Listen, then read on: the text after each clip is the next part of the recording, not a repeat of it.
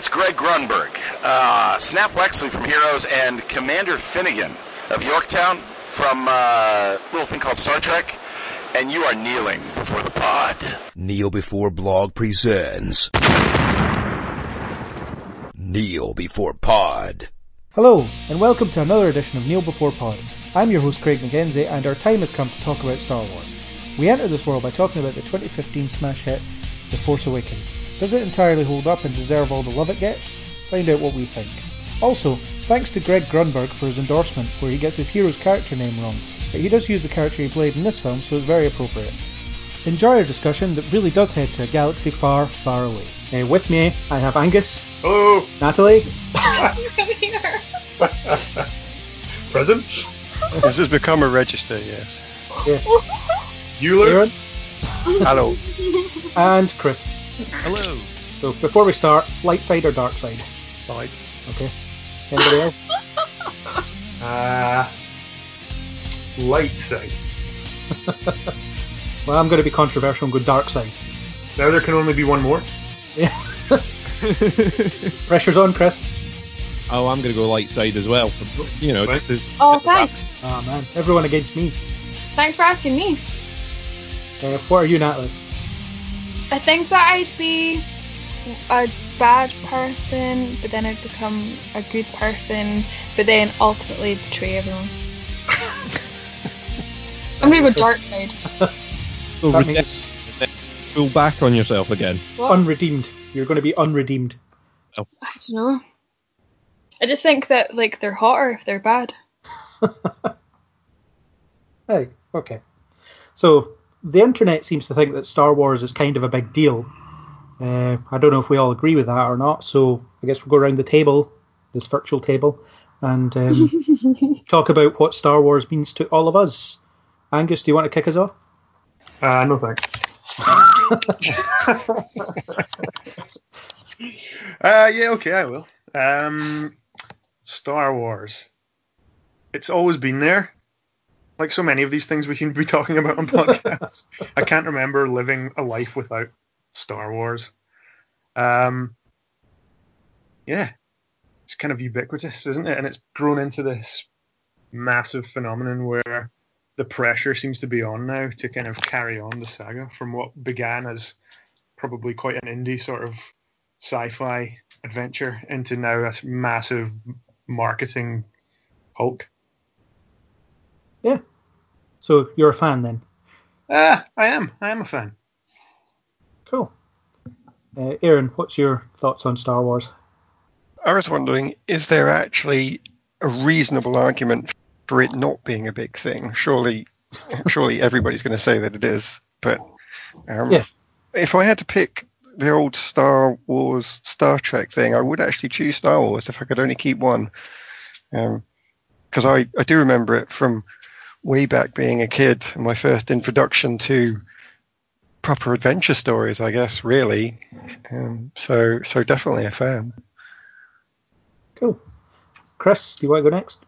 Yeah, definitely a fan of Star Wars. I mean, to me, it always sort of reminds me of when my mum would go out on a Friday night, me and my sister would be left at home with Dad, and he'd end up picking out one of the Star Wars DVDs or Indiana Jones or something like that to watch. So, yeah, Star Wars was a big sort of childhood thing, and then obviously... DVDs, you couldn't have been that young then. I know, Oh, no, like, no. are you a child? DVDs, videos, all that would come out. Yeah. All my Star Wars early experiences on VHS, that dead format. Now, you're really old if it's on Betamax. Or Laserdisc. Laserdisc, that's the one. To me, Star Wars was something that was always on at Christmas. It was one of those films. You always watched at least one or two of them. Natalie, what's your connection to the Star Wars universe? Like personally, Yeah. my dad's Darth Vader. Okay. That's quite a revelation. Yeah, I thought everyone knew about it. So Imagine meeting him for the first time. It was a tough sell. Star Wars, I don't know, I feel like you're being quite personal with it. It's a movie that I enjoy watching, and that's kind of almost it. You think of it as one movie? Yeah. Okay. Fair enough. See, So that- you're Damn it, I'm too suggestible. Like, I wasn't really listening and I just said yeah. so you're not a super fan like other people might be. I really enjoy watching it and I like totally love it. There's got to be a difference, though, I guess, then between what Natalie thinks of it and some of us who remember it from long ago, because I'm probably that much older. Because I definitely had, when I watched this film, a feeling of coming home, of a welcome past, which I admit could easily have coloured my experience in a really positive way. I just remember having the tassels. Yeah. So early for a Tazos reference. Oh man, start as we mean to go on. Yeah. But those I- were brilliant. I They think came in like it's- their own special I box. think it's so. I mean, like computer games and cartoons and movies and music, and it's just everywhere. That I agree with Aaron that when you just kind of dive back into that universe again, no matter how derivative it is, it just feels like going home. Well, you guys are so deep right Bit now. like Han Solo gets back on the Falcon. I mean, that might be a spoiler. For me, Star Wars is something that's been around forever. I've seen it. I remember I used to love The Empire Strikes Back because for some reason I like when films have water in them. So I always liked seeing Luke crash land on Dagobah. Like, what's your world? For some reason, I would always ask my parents to put the one on with the water, and they knew it meant Empire Strikes Back. Did you ever watch that movie where that couple get left in like the middle of the ocean? Love it. Possibly. Yeah. How about Kevin Costner's Waterworld? Lot No. of Oh, water I in think it. it's called like Deep Blue or something like that. What's it called? I'll Google it right now. When I was younger, that's what I liked. But that's one of my earliest Star Wars memories for some reason. I was always more of a Star Trek guy. That doesn't mean I don't like Star Wars. You know, you can like one and also like the other. It's allowed. There is no war between the I two. never got why people compared them. Because they both have star in the title. That's about the only thing. Oh, yeah. I never noticed that. So that's me. I've always loved Star Wars in some way. Played some of the video games. Had the toys. And yeah, it sticks with you. That's a big difference, actually. I never ever had any Star Trek toys. That was never a those thing too. when I was a kid. Yeah. Nobody even mentioned it, but the Star Wars toys were everywhere. I had Star Trek micro machines. They were just the ships, but they were micro machines. I have no memory of them whatsoever, actually. And some action figures too. It wasn't until Big Bang Theory put on jokes about those toys that I even knew that Star Trek actually had figurines. Yeah, I don't think it's really known for them, but Star Wars, for whatever reason, is. So yeah, Well, isn't it really known because of the whole George Lucas deal and yeah, the thinking that that's how he made all his money? yeah, merchandising. Yeah, Yep. That's how loads of people make money, though. That's how loads of like movies and franchises and stuff. Yeah, but he kind of Like- set the model for it. Did he? Whereas, by yeah. claiming Whereas all Star that Trek never merchandising. made money. Huh? Star Trek never made money, so it was. Craig, the name of the movie is Open Water. I will bear that in mind.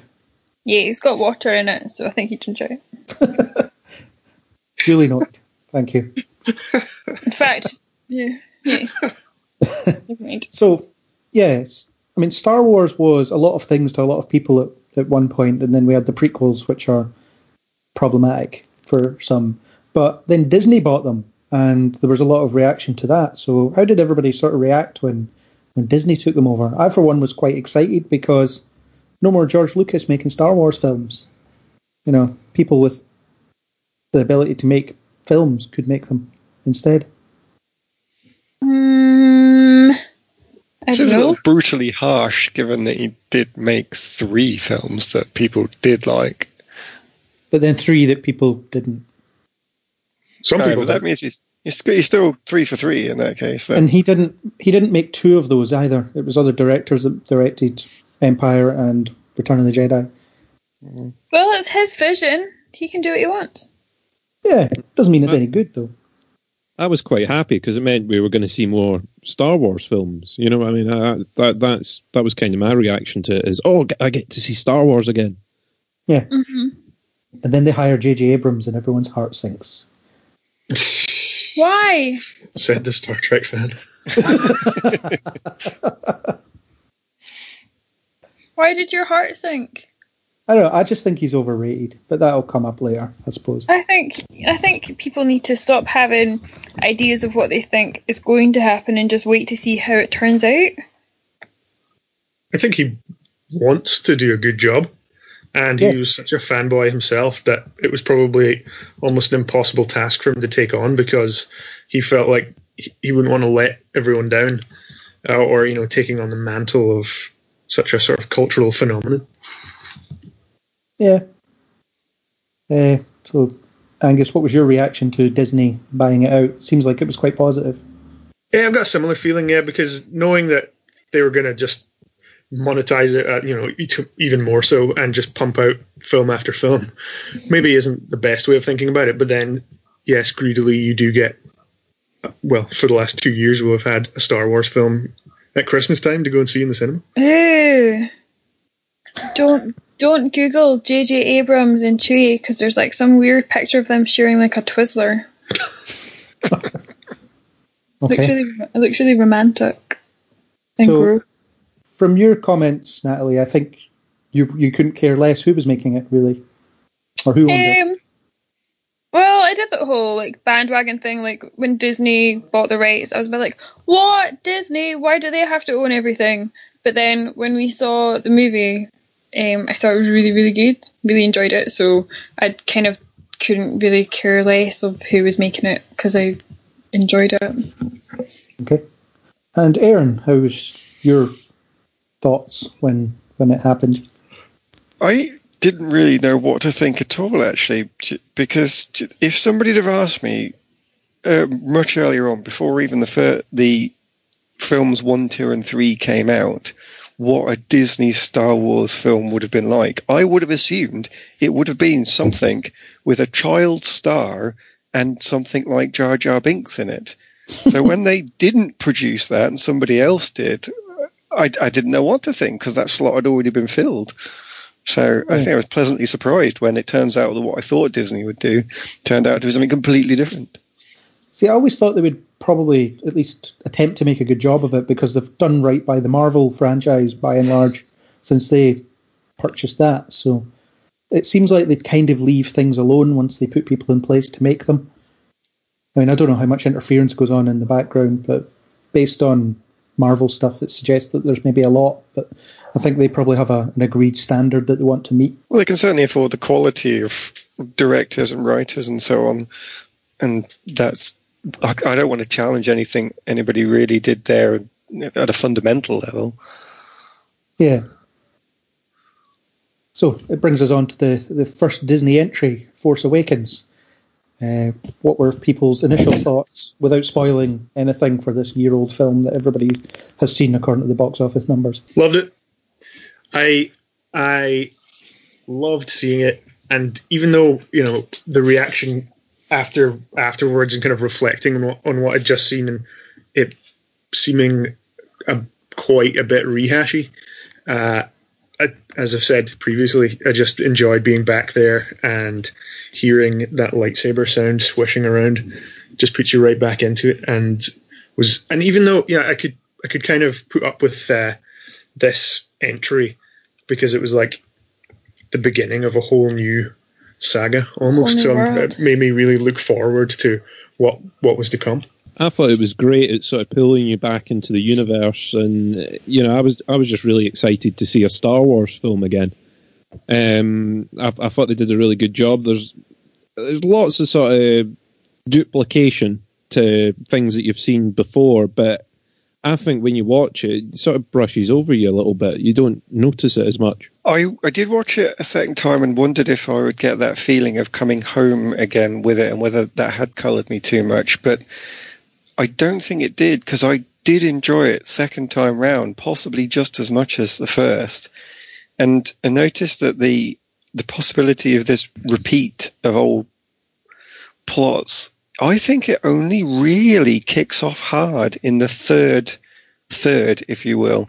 If you're watching from the start, actually, it doesn't do that. It does give you a lot of new stuff. And I also thought that they managed to get in one of these things that I reckon is so difficult at the moment, is to do a different, strong female lead in Rey. I think these days there's a stereotype and most people go with it, and they may have walked the line a little bit with it, but actually did a better job than a lot of stuff that's on TV.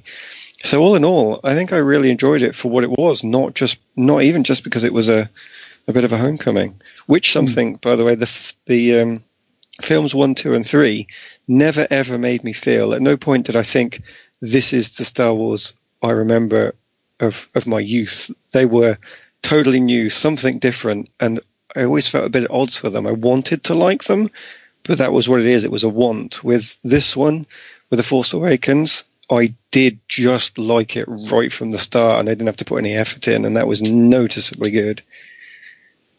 Cool. Yeah, I mean, I enjoyed it while I was watching it. I thought the set pieces were really well done, and I liked the characters for the most part. And the duplication that Chris mentioned kind of knocked me a bit. I kind of couldn't really see past that, and subsequent viewings have just kind of made it worse, almost to the point where it's not something I'm in a hurry to revisit in the same way that I would with, say, The Empire Strikes Back or even Return of the Jedi. Certainly A New Hope I'll revisit hundreds of times because it's just good fun. But I think this one is largely what Star Wars needed to be in order to come back after so long away and so much kind of uncertainty after the prequels. So from that point of view, it does exactly what it needs to. But I guess I was just hoping for a bit more from it. What? I absolutely loved it. We landed in Portugal the day that it opened here, and the first thing that we did was go to a cinema where I'd already pre-booked my tickets because I knew that we wanted to go and see it like as soon as we possibly could, and we both, like, me and Gus, just absolutely loved it. We thought it was brilliant, and then when we came back, we went and saw it again in cinema, and I was the same as Aaron. I was a bit worried that maybe I'd just been, caught up in the moment of and the excitement of it all, but I really enjoyed it, and I'm really enjoying the new characters, and I know it's a spoiler-free zone, but there was definitely a bit where I still hoped the outcome would change, and it didn't, and I was heartbroken. Cool. But yeah, there we go. So, on that note, should we move into the spoiler side of the Force? Yes. Be tempted by the spoiler side of the Force. Are you going to do like some sort of like lightsaber noises when you edit this? Well, we'll see. I'd recommend a TIE fighter. Oh, yeah. Maybe I'll just throw all the noises in and see what sticks. Who knows? Okay. Yeah. That's my vision of the future's problem. Okay. Obi-Wan never told you what happened to your father. He told me enough. He told me you killed him. No. I am your father.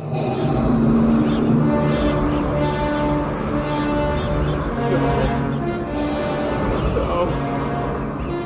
It's not true.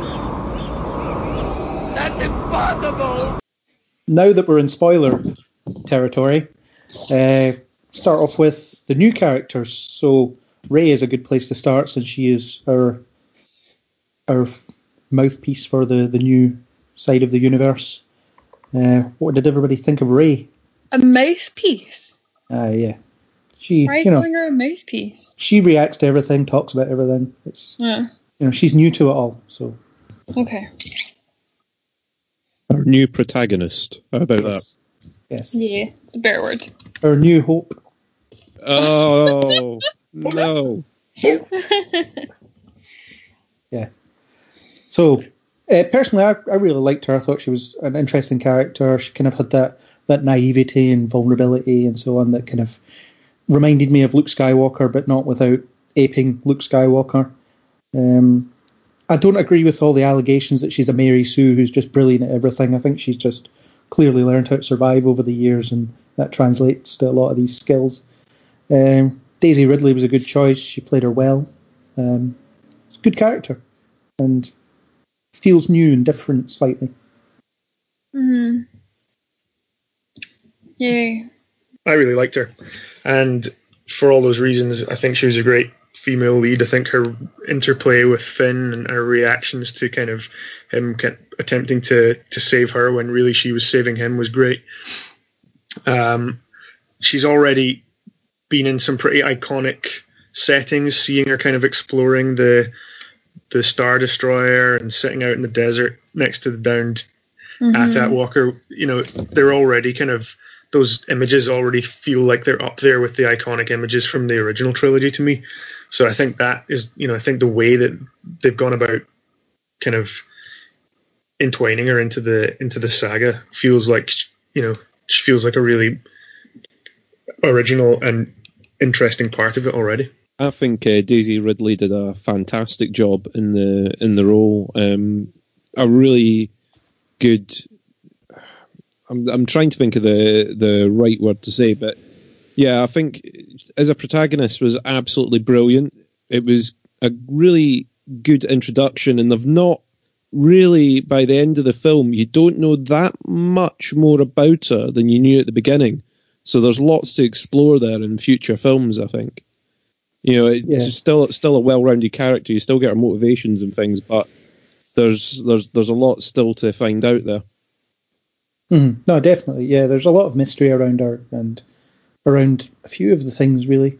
I thought that they gave a really good balance between somebody who was capable, and I say that thing about creating a strong female lead, as it were. I think I think it's really difficult, but they made somebody who was capable of surviving, who did have skills, but wasn't dominating, wasn't always destroying everybody in the fight, wasn't always in charge, and didn't seem too weighted towards being better than anybody else or worse than anybody else. I think they did actually manage to create a good set of new characters who did have strengths and flaws all at the same time. And one thing that was most interesting was her age is quite a difficult one to place for me, because she was very capable and very good at being by herself. But then there are so many points in it where she is quite childlike, especially that scene at the end where she's desperately wanting Luke to take his lightsaber back. I mean, she just looked like she's about to burst into tears. Yeah, like I said, she's definitely a bit naive. She doesn't really know how the galaxy works and how things happened, or she's very kind of ignorant of history as well. No, she's not. You can't say she's ignorant of the history when they're talking about, like, she knows what the ship is, she knows all the stories and the legends of like Han Solo and stuff. Like, you can't say that she doesn't know anything at all. Like, she does. She's got like a great knowledge of all of it, which is why I think when she's trying to like talk about the old stories and the legends, and she's like, oh my god, you're like whoever, blah blah blah, that's really exciting, because that's what we're like, oh my god, Han Solo's back, and she's the same. She's like, oh my god, you're you, and we're like, yes. So you can't say that she doesn't have that. She definitely does. I think naivety possibly is the wrong word. She certainly had an innocence about her, in that she just wanted everything to work out right, and she was living through the myth. That is a certain innocence, but it's not unknowing of what was going on there. Mm-hmm. Yeah, I think ignorance might have been the wrong word, but there's a lot of gaps in her knowledge because she's been stuck on this backwater planet for so long. Why? Because she has like 12 parsecs instead of whatever it's supposed to be or something. She says 14. Jesus Christ. Whatever. Like, who gives a crap? I mean, Again, Angus gets there before I can. I'm willing to speed up. Yeah. whenever when they get to the bit where Han's talking about possibly offering her a job as second mate on the Falcon, I always think, oh, why didn't that just happen? Why didn't she just join up with Han and Chewie and we get a movie where they go on adventures like that? Obviously, it can't happen that way. But whenever I see it and that happens, I'm like, oh, I want to see that. I want to see that adventure. Yeah, and that's kind of what I meant when I wanted something more from it. I mean, the characters were good enough, and I found the plot was a bit kind of familiar, a bit too familiar for me. But we'll get on to that, I suppose. Her partner in crime throughout much of the film is Finn. Finn is very kind of tortured because he's been trained to be a killer, but luckily he didn't get to kill anybody before he decided it wasn't for him. Because in his first mission, he decides to desert, which I found quite interesting. Just all these stormtroopers going about their day, and he's looking on in horror, even behind his mask.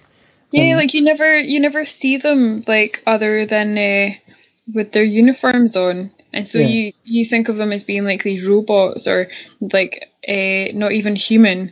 And so I loved that when he takes like his like the helmet off and stuff, and you're like, oh, there's like a guy in there and stuff. I was like, oh, I don't know, I was just so excited. I was so excited when I saw that happening. And he doesn't look like some New Zealand guy. He's not a Jango Fett clone. No, definitely not.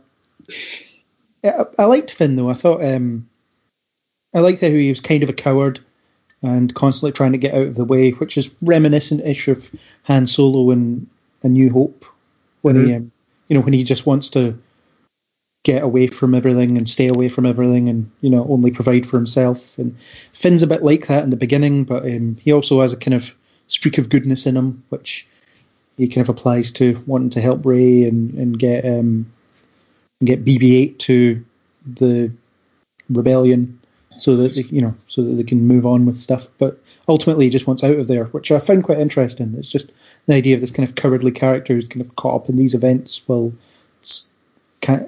being unable to get away from them. I liked the humour that he brought to it as well. Whenever he was kind of getting overexcited by situations, I think it could have been, or maybe it seemed a bit too on the nose or a bit too out of the setting. But I actually really liked how it worked and how he kind of played off against Rey and Han. Didn't.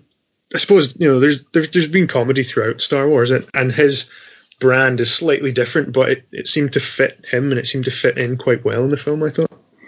Yeah, I liked how incredulous he would be all the time, when Rey says, I need to get back to Jakku, and he says, why does everybody want to go back to Jakku?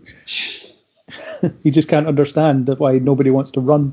Or when he tells Han that they'll just use the Force, and Han's like, that's not how the Force works. Yeah, interesting coming from Han, that statement as well. Yeah. I thought John Boyega did a really good job sort of treading that comedy line, because it can be really treacherous sometimes if you end up with a character that's far too much of a comic relief in a sci-fi like Star Wars. It's very difficult because you can end up with this sort of Jar Jar Binks side of too much ridiculousness in it. But I think it was written really, really well, and another sort of interesting character. Yeah. Jar Jar Binks gets such a hard rep, by the way. Deservedly so. That's just his species, though, eh? You think he's indicative of all Gungans? Yeah. That doesn't, no. I think that's none of the other Gunganist. Gungans are annoying as said. Well, Boss Nass is quite annoying. Yeah. Also doesn't look like any of the other Gungans, but that's weird. But, no more Jar Jar. Like everybody, I think I liked him for all those reasons, but I wondered as well if he was indicative of a certain extra grittiness in the plot that I wonder, I can't decide if it was in the old films or not, because I know that characters get killed in Star Wars, and there is the gruesome death of being eaten by creatures, but is it somehow made child-friendly by you not seeing too much gore, but then all of a sudden this character's introduction has a bloody hand on his helmet, and that really stood out for me. I really noticed that seemed really quite brutal, because then the character himself sees it and is quite shocked by, oh my God, this is the blood of my friend. And that again, that's one of the things that will have kept him out of his I don't know, training as a stormtrooper. So I like the fact that that character was capable of, or the actor, if you will, was capable of going back and forth, as Chris says, between this horrible, brutal reality that was, but also still having that innocence of, do you know what? No, I'm the hero. I'm going to go and save this person, my friend, because I need to. And it didn't ever feel out of place, those two different sides of it. Yeah. I thought it was an interesting choice to have him decide to go against the First Order on his very first mission, because, and I think they probably did that because they didn't want to have a hero character be a murderous servant of the Empire or the First Order for, a long time. Because it may have been a bit weird to have him. He's been on 10 missions and killed 100 people or something like that. But now it's not unreasonable for that to be the point where you wake up, though, because everything up to that point is training. Yeah. You've been going through the motions. You've been doing guard duty. He says himself he pulled sanitation detail on one of his missions. This is the first time he's been asked to do something that's actually combat. Oh, and by the way, the first order you get is execute all the villagers. It's just, if you were going to wake up, that seems like a perfectly reasonable time to do it. So they didn't really have to push the boundaries of what was real to get that, I don't think. I wondered about that, because when you're talking about the blood down the mask and stuff, like the helmet, I wondered if maybe there was another one who had maybe woken up as well and didn't want to be a part of it, because I thought that doing that sort of reaching out to another is very unlike stormtrooper behaviour. So I thought it was very odd that that even happened. Well, did you find that any parts of this film then to be in some way slightly grittier, slightly more mature than any of the previous films? Because I'm wondering if I did. I think I did, but I'm not sure. I think so. And whenever you see stormtroopers getting blasted or smashed with Ewok rocks and things in the past, they may as well just be robots, because they just sort of, fly off or, fall over and they're kind of just cannon fodder. But, Wilhelm scream and we all laugh. Yeah, just fly off speeders and things. But to see them, bleeding and it's all kind of visceral. And, it makes them much more real as characters and as people. Has to be honest. They also hit a target now and again. They've improved their aim. I mean, I think it's just a lot darker when you think before, when you were seeing, like you say, stormtroopers sort of get knocked over and things. You're thinking, oh well, it's a clone stormtrooper. But when you think this is as a child taken from a family that they'll never know and raised to be a stormtrooper. Yeah. I think it's more brutal when you think of it as that, rather than, it was a clone that was always brought up to be a stormtrooper. It never had a family. It was grown in a lab to become a stormtrooper with a terrible aim. Yeah. Where when you think that, the stormtroopers that you see now are brainwashed, that have been brought up to do that, but snatched from their family. Yeah, because that definitely seemed to be sort of George Lucas's approach to making it family friendly. Would be have these clones or have droid armies, so that you could be wiping out whole armies of people, but they were all robots or clones, so it wasn't as bad as seeing individuals bleeding on each other on the battlefield. Yeah, well, I mean, it's never explicitly stated in the original trilogy, but all the kind of outside media says that stormtroopers are essentially just people that have enlisted in the same way that we might enlist in the army, because the Empire is the legitimate government, and stormtroopers are kind of on guard duty and things like that. So they're not bad people as such; they're just following orders. Right. But that's what the people after the fact, though, as you've just said, have put in so they could add their own angle, make it more real, do what they wanted to it. But if I work just by the canon of the films, I don't get that, and I don't. Again, I never want to think that I have to do my homework to realize what it actually is going on. So in my mind, that doesn't exist. They weren't just these nice people. That's just all the that's just all the people that have come after it, and not necessarily even true. Yeah, and I think as a kid watching the original trilogy, the stormtroopers were scary, even though they couldn't hit a thing and they banged their head on Death Star doors and things. They were still scary. They had scary masks, and they kind of, they captured people and imprisoned people and were present when people were getting tortured and things. So I think they weren't quite as comical as we kind of think of them now. Mm. I think they were definitely presented more personable in this one, especially when Kylo Ren is having like a total meltdown in one scene, and the stormtroopers come around the corner, and then they're like, "Nope." I thought that was brilliant. I thought, I think so much thought has gone into the iconic stormtroopers and their place in the new movies, and I think they're definitely headed in a much better direction. It's really, see that humor as well that you just mentioned. That's very, to me, that's very adult humor. That is the boss throwing a wobbly in the other room and you not wanting to go in and be your trouble, which is, and you said it as well with the other ones. I think Jar Jar Binks, even though we said we never bring him up again, it's all childish humor. Even the robots, they say that they can be safely killed. The robots' humor was very comic and slapstick too. Yeah. So it really feels like they've tried to come home with this new film by making it something that adults would go to the cinema to watch, which was the original one.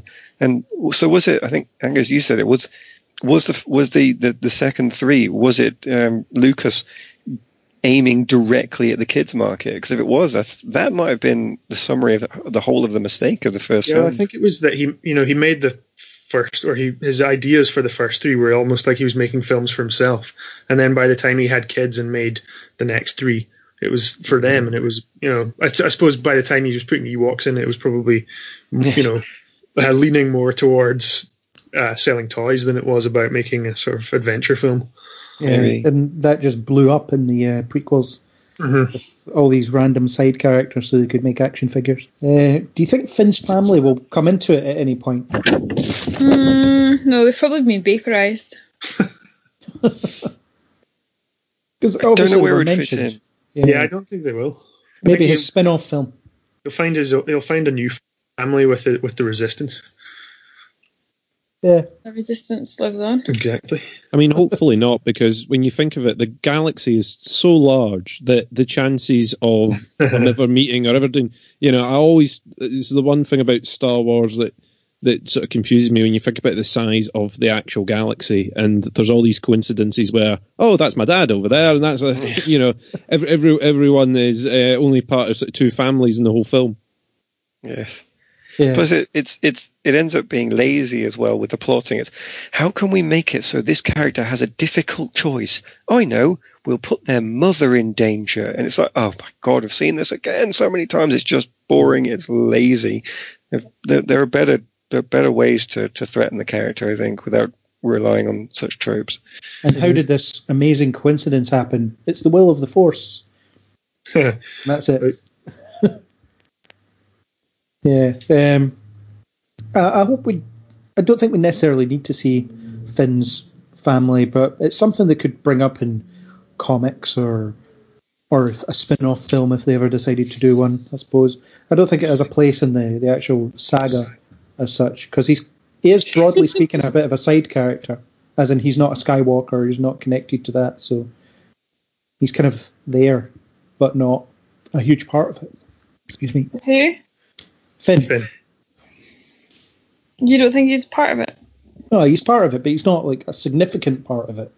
Well, isn't he going to be though? Because you've already compared him to having the Han Solo position, who also was not a Skywalker and so on. Solo marries into the family, if you will. Why couldn't Finn do that? He's surely, therefore, a front character.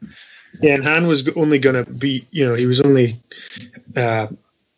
shipping Luke and Obi-Wan to begin with, and then never really intended to get caught up in the rebellion.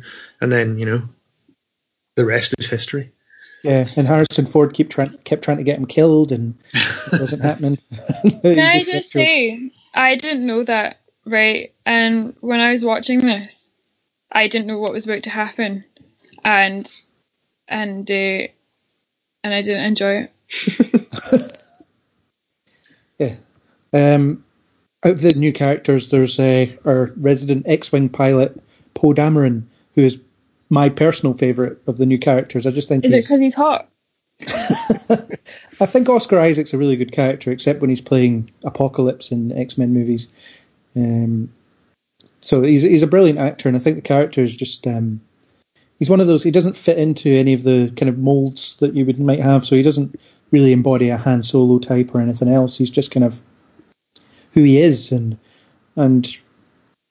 he's just good fun, and he gets on well with Finn. Their interactions are some of the best scenes in the film. Like the bit where he's about to escape, and Finn says, I'm breaking you out because it's the right thing to do, and he immediately says, you need a pilot, don't you? And it's like, yeah, I need a pilot. Other than having a few gags, though, he doesn't really do anything, does he? He really is just a secondary character. Doesn't do much. In fact, he fills the Wedge Antilles role, I think. There you go.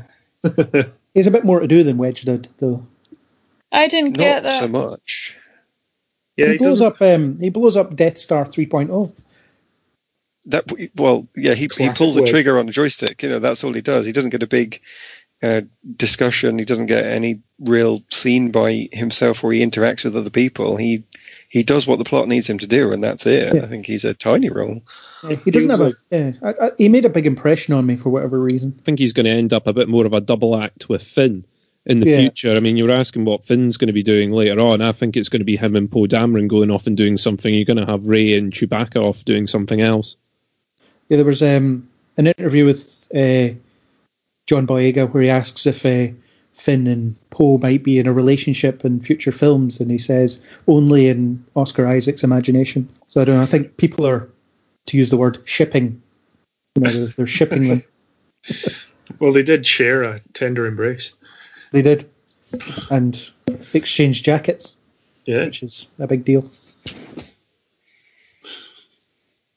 Yeah, I liked Poe. He was probably my favourite. Yeah, definitely my favourite of the new characters. And I can't fully explain why. It must be because he's hot, then. What about BB-8? BB-8, yes. I like BB-8. He's got a new take on the droid personality. Here's the question of the hour, then. Which is more cute, R2-D2 or BB-8? BB-8. R2. I wouldn't call R2-D2 cute. He's kind of Exactly. old. Oh, R2-D2 is so cute. There is the only time I have ever been in a cinema and the entire female audience went, to a robot is with R2-D2. He definitely is cute. No. He's kind of an ass, though, isn't he? Yeah, that's what makes him cute.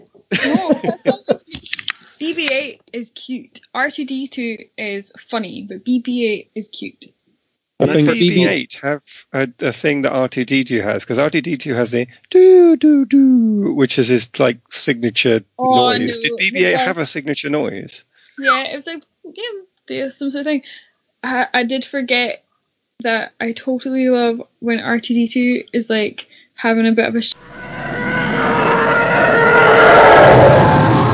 fit, and he goes what is it he does? He goes when you throw him in the lava when you're playing Lego. What's it what's that noise he makes? He makes an R2-D2 squeal. Wailing noise that he makes. Yeah. It's like that or something. I don't know. Gus is going to find it and we're going to listen to it. So. I'll edit it in later. Why? Gus is on it right now. Right now. Oh, I can't find it. I think BB-8 is cuter, but I would prefer to have R2-D2. I'd rather have BB-8. BB-8 can negotiate landscapes better. And he can do a thumbs up. Oh, that was good. That is true. The thumbs up was awesome. That still makes me laugh every time I see it. Yeah, they managed to give BB-8 quite a lot of personality. That's the one. I'll edit One over more that. time with feeling. I'll play it again.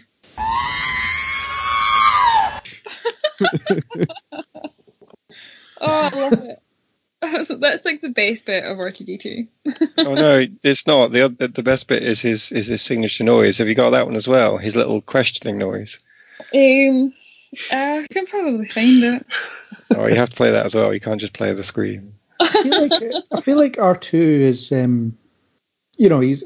he's more of an ass, so he's more of an adult character. Whereas BB-8 feels like, droids can be children. He's more of a child. There's something kind of cutesy and innocent about him, and the way people talk to him as well is kind of like, yeah, well done, that kind of stuff.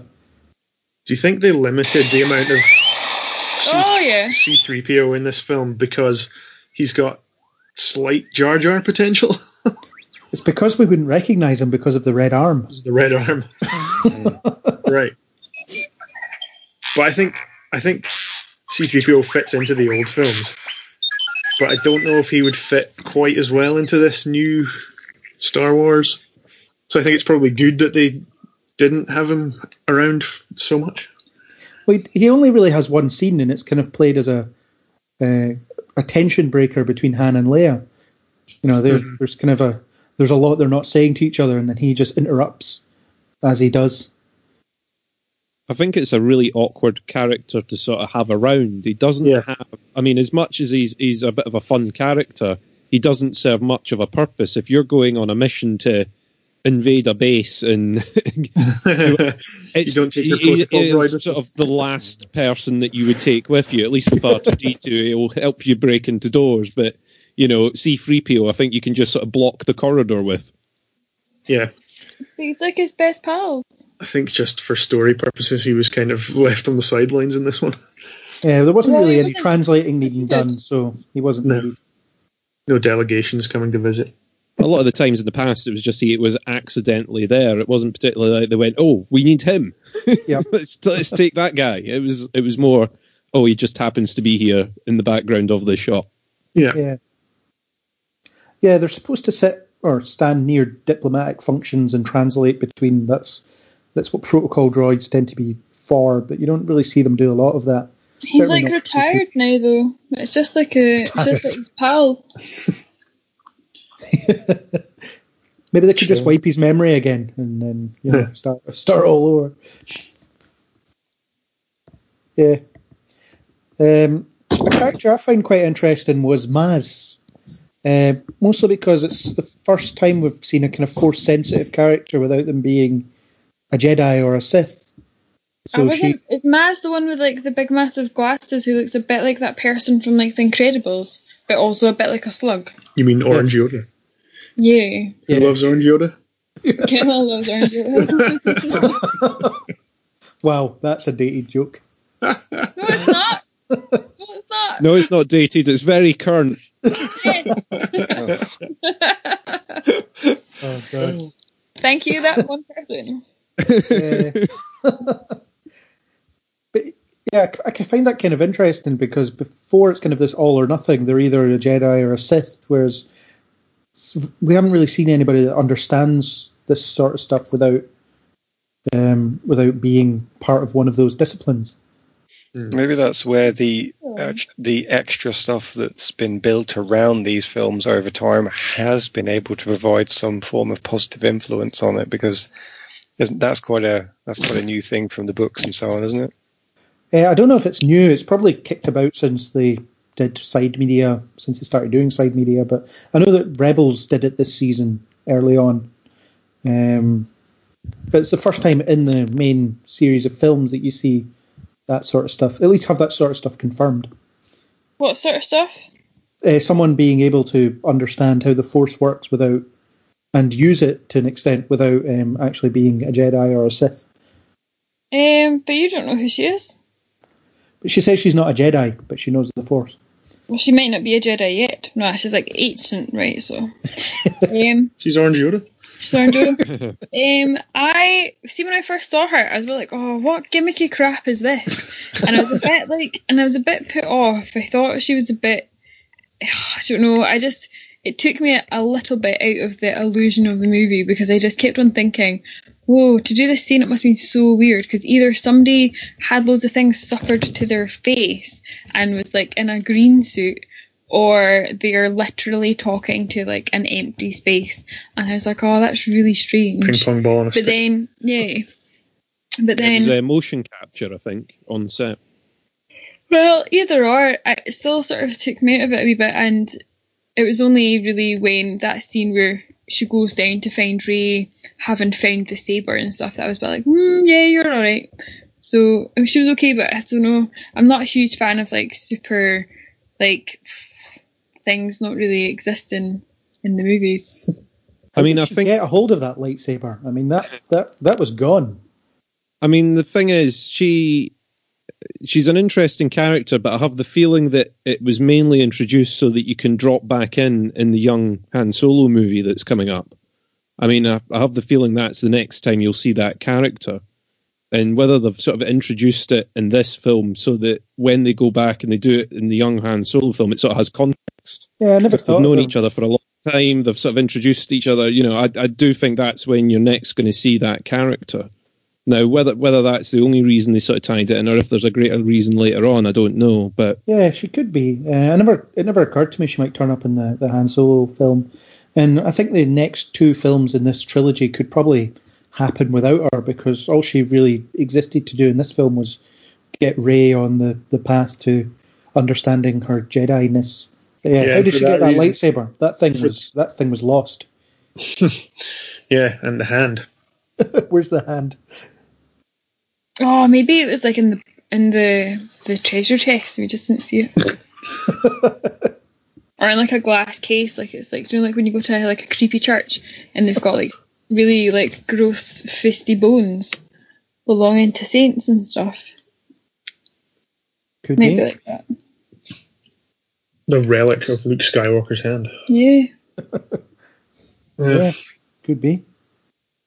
Luke Skywalker? Oh yeah, he's got metal hand. He does. Oh my god, have you even seen Star Wars? So, out of the new characters, our main villain, I suppose, for this one at least, is Kylo Ren. And I didn't much like him. I think... Yeah, I just thought he was definitely supposed to be a discount Darth Vader, but he felt like a really bad discount Darth Vader for me. He just felt all whiny and emo and... Yeah. I loved him! Love Kylo Ren. For those reasons, exactly. Yeah. Oh, I thought he was great. And, can I interrupt you, Craig? Go ahead. So, you don't usually ask permission. Oh, sorry. I loved him. I loved that he is so different to like previous baddies. Like he normally, like all the previous bad guys have been quite level-headed in a sense that they trying to think of words now. Damn it.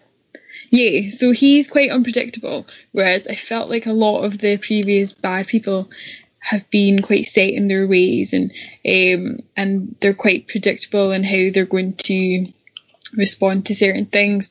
And I find him really exciting as a character because he has that that naivety, and he's quite immature, and he's found himself with a lot of power in a position that he obviously wants, but you can tell that he shouldn't maybe be in it. But I really like him. I thought he was great. How can you not like him as a character? For pretty much the reasons you like him.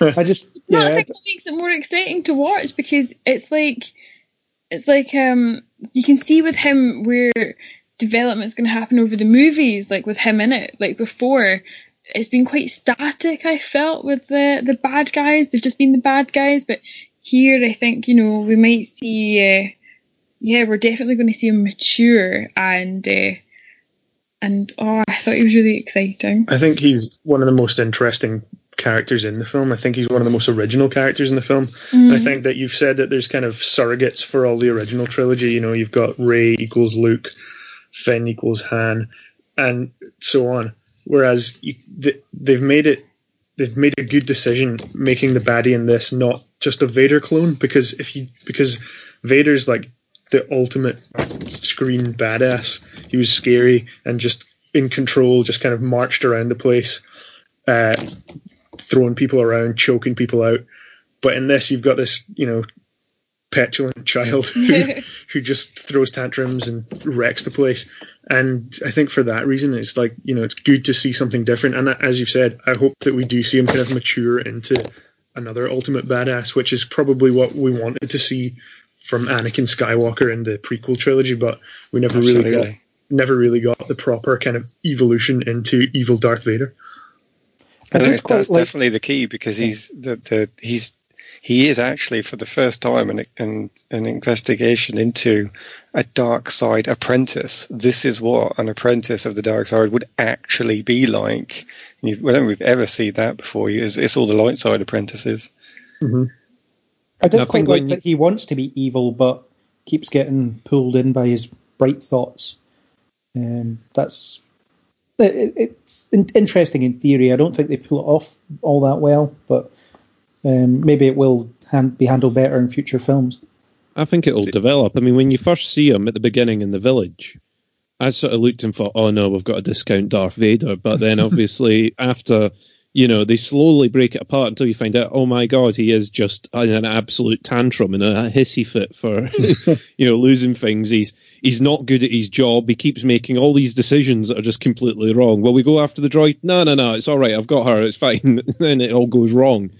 It's an interesting character to see go on, and I quite like him in the role. I think it'll be interesting to see where he goes. Obviously, the big sort of build up in the film is to Han's death, and I'm sort of doing that, and he does take you to the point where you think, oh, we're going to get redemption. He's going to turn around now. It's all going to go. He's going to go back with them, back to the base, and and then it's like, oh, right, okay, he hasn't done that. Okay, I was a little bit surprised by that. I thought, they're going to do the whole redemption thing really, really quick, and then nope, no, they're not. It's so it's no, I'm going to be interested to see where this goes. My only thing with him was his accent, which seemed to change like the wind.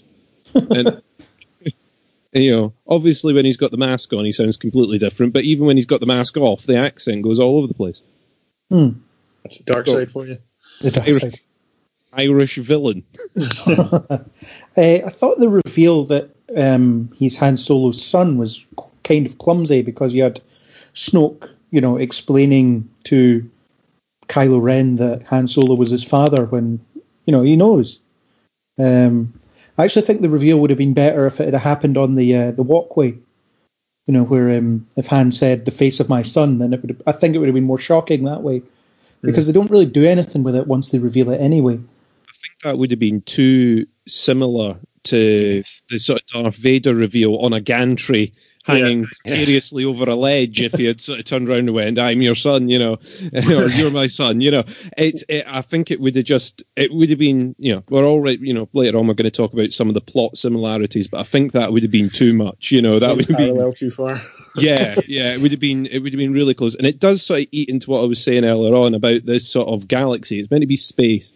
How come everyone is one of these sort of, we're going to have, they're all solos, and then we've got all the Skywalkers over here, and how, it does seem awfully convenient that all these things are tied in. I don't think they could have actually left the reveal that late either, because it would have required several scenes between Han and Leia mysteriously talking about a third person who was definitely around all the time, but for some reason they're trying not to say about too loud, and it just would have been awful dialogue. So they had to bring it out that this guy was their son, because just so they could give those characters something to actually talk about meaningfully. Bring it out with the awful dialogue of "this droid is in the hands of your father, Han Solo." Well, one line of exposition I think is much more forgivable than 3 in-depth scenes of high emotion talking about somebody whose name we cannot mention. That would have been much worse. I mean, you could have had Snoke sort of saying it's on the Millennium Falcon, and then the reveal being when they're on the planet and Leia lands there, he could say, "I've seen our son." Yeah. That reveal, I think, rather than sort of Snoke clumsily doing it from his massive throne. Yeah, that would be a better. Yeah. I was really disappointed that Snoke was a giant hologram, which suggests that he's maybe not a giant. I really wanted to be a giant. That would have been Maybe cool. he's even bigger than that. And the hologram's actually tiny. Yeah. Maybe. When they finally get around to killing him, I would like for him to be behind a little red curtain operating levers in the corner, Wizard of Oz style. There was no force. It was just me. It's me lifting things with these now obvious-looking strings. Yeah, that'd be fun. I think for me, the weakest person in the bad guy set, if you will, there was actually General Hux, because I don't feel that the character could be as young as he was. The discount Vader, as you want to call him, had a reason to be that young. He was still on his path to some form of power, and there aren't necessarily many Jedi out there, so if you want an apprentice, you have to take the guy that's around. But would you really employ somebody who, what was he? Was he in his 30s as the general of your entire order? I think he never had any power, I think, in his speeches when he was speaking over the entire First Order army. He didn't have any gravitas like the older actors. Who's the one I'm really thinking of, who stood on the bridge of the Death Star, a really famous actor now, I can't think. Just the age alone gave you the feeling of someone who could really run a military. Peter Cushing. Peter Cushing, yeah. But this guy just had to be approximately the same age as Ren, I think, in order to be a believable equivalent and rival to him. But I think I would have rather have seen the power of the dark side go up against a different power of the gravitas of a good military leader. I think that probably would have been stronger. Yeah, maybe he's Tarkin's grandson or something. It's nepotism is why he's where he is. Fine, make him a major, but make him the leader of everything. No, it didn't work. I mean, I would have thought he would have been maybe the boss of the base or the captain of the Star Destroyer at the beginning, but I never thought that's the guy that's running the entire army. You know, yeah. He's more of a discount Tarkin than Kylo Ren is a discount Vader, I think. Absolutely. And I think that in Star Wars, there's like a kind of tension between Vader and Tarkin, and you never really know who's properly in charge, and sometimes Vader seems subordinate to Tarkin. So I think it would have Vader, release him. I think it would have been better in this one if, as Aaron has said, there was a sort of older figure who it would have really brought out the kind of brat in Kylo Ren to be, you know, subordinate to this older general who he clearly would feel that he was more powerful than. Yeah. Yeah, there's some work to do there. I don't know what role he will have in future films. Presumably just still in charge of the entire First Order. But who knows?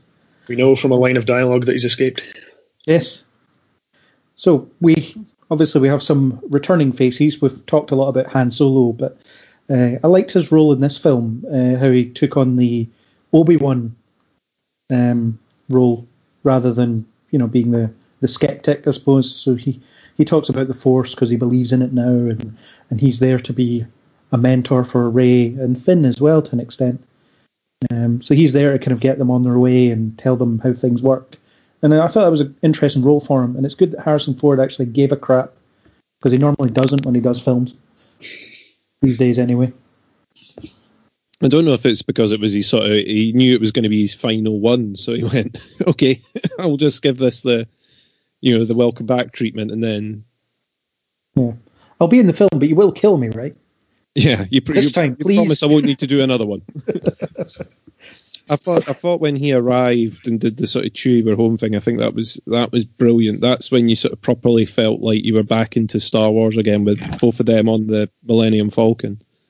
Yeah, and then he's snarking seconds later, just like the old days. Yeah.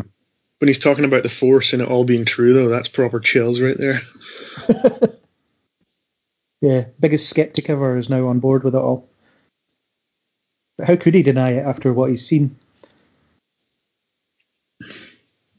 Yeah, great. So yeah, it's a good swan song for Han Solo as a character, I think. He gets a lot to do, and he's very active. And did you see him running, though? Running? Yeah, like an old when he man. was like trying to run, and I was like, oh my god. Well, you know, it broke his leg and crashed airplanes and things. So, No, he's like so cute. gets to fire a bowcaster for the first time. He does. And I'm surprised Somehow. that's the first time he's used it. Yeah, me too. But, I mean, has Chewie just been really protective of it all this time, and he's finally let him have a shot? Could be. Yeah. And Chewie was kind of his old self as well. He's very kind of playful and quite cheeky in his own way. He looked very well groomed. I think Yeah, there he could have always been a bit more Chewie. Although he does get to, howl at seeing Han. He getting gets shot on impaled. the arm. Yeah, and then gets told that he was very brave later on. I know, it's That so was weird. cute. It's so cute. His cute face. Mm. Yeah, and it's interesting how, obviously they brought back Peter Mayhew to play Chewie, but he doesn't play him in every scene. What? That's weird. Well, they got another younger, taller guy who can run, whereas Peter Mayhew not so good with the running because he's an old man. Oh, that's so sad. But it's interesting how I couldn't tell, because Chewie has a particular way of conducting himself. He sort of hunches when he runs and things. And It might just be because he's in a costume. yeah, but I don't think just anybody could put on that costume and you believe that they're Chewie, because he has his physicality is very kind of distinctive. And I think the younger actor managed to really pull that off. No, the stand-in did a really good job of that. But the chances are that he had to practice for ages, and they Most made sure likely. that he got it just right before they let him do it. Before they let him loose. I'm still pretty sad that Han Solo's is dead, by the way. I can't form sentences today, I'm sure you've noticed. I know, I'm actually pretty gutted. I'm just going back to that because I don't know what else we're talking about.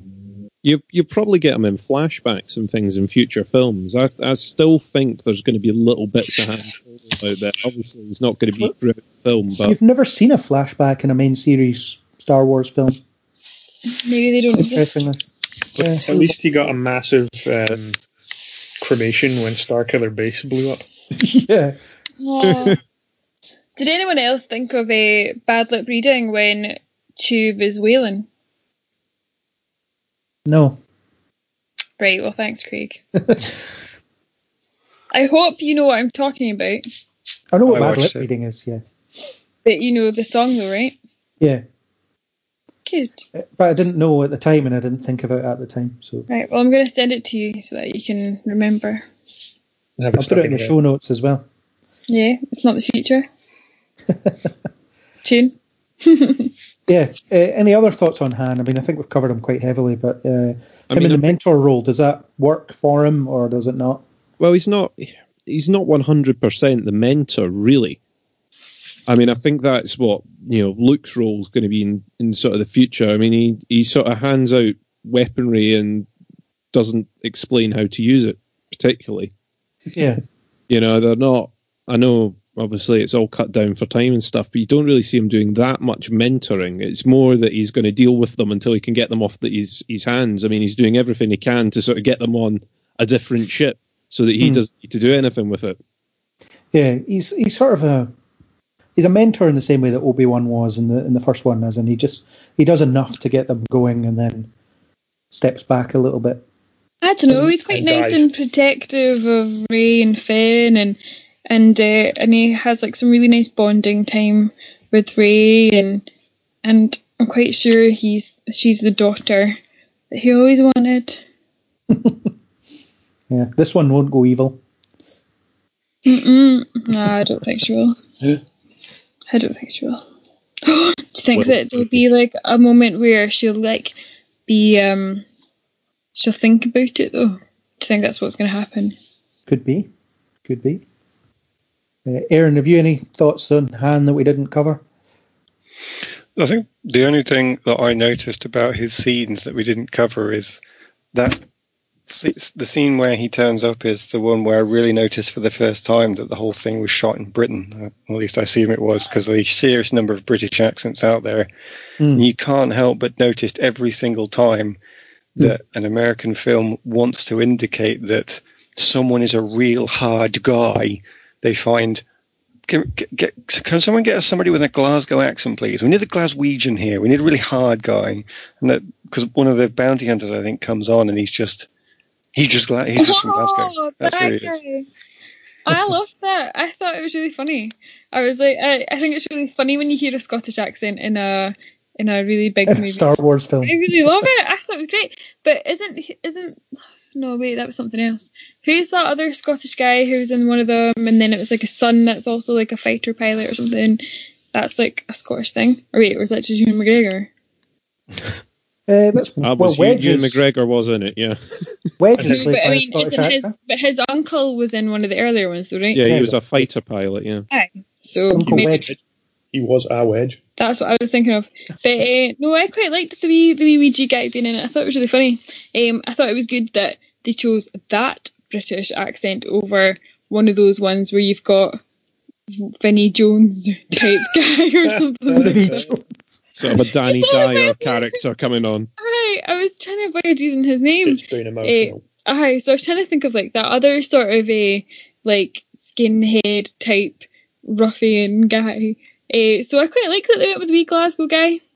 I thought it was quite good. But I don't know why, like, I don't know, Scottish accents do sound quite strange in a big movie when they're set against non-Scottish accents, but I did really, really like it. Yeah.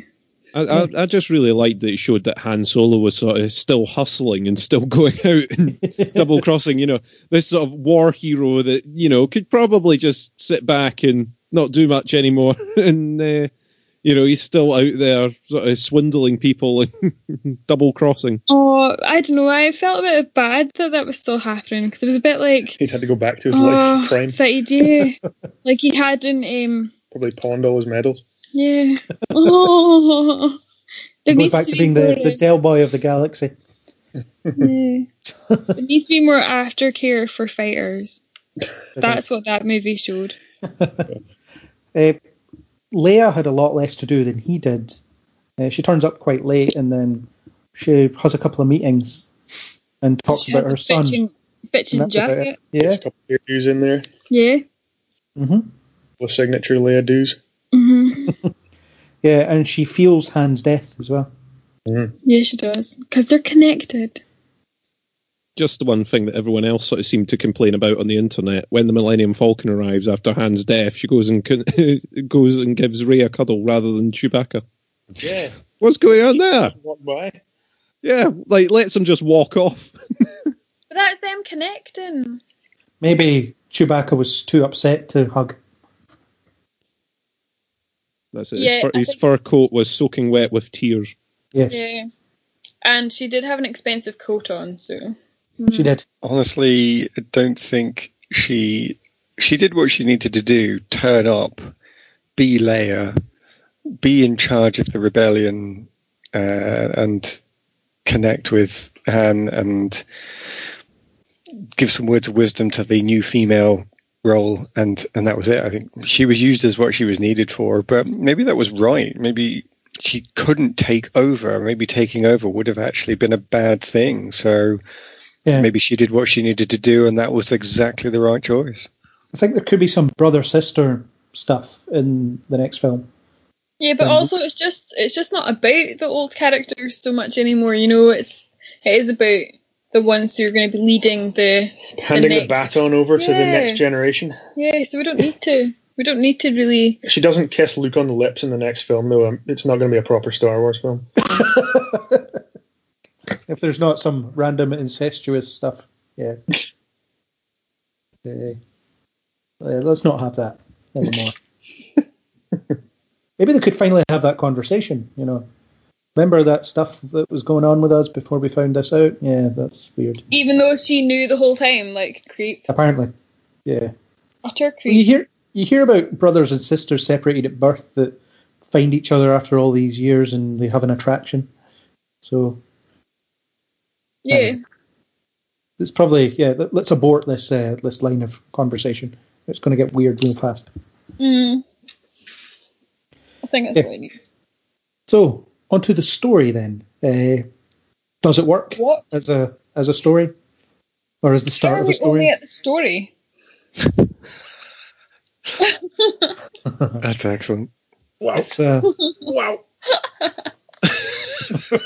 yeah, so the I story. still say that the repeat of the old film's plot, it only become well. I randomly watched it in thirds, this film, just because it was convenient to do so as research for this. The first third, I did not notice the repeats at all. Now they were there because, as you said, characters take the place of characters from the previous films, but I didn't notice.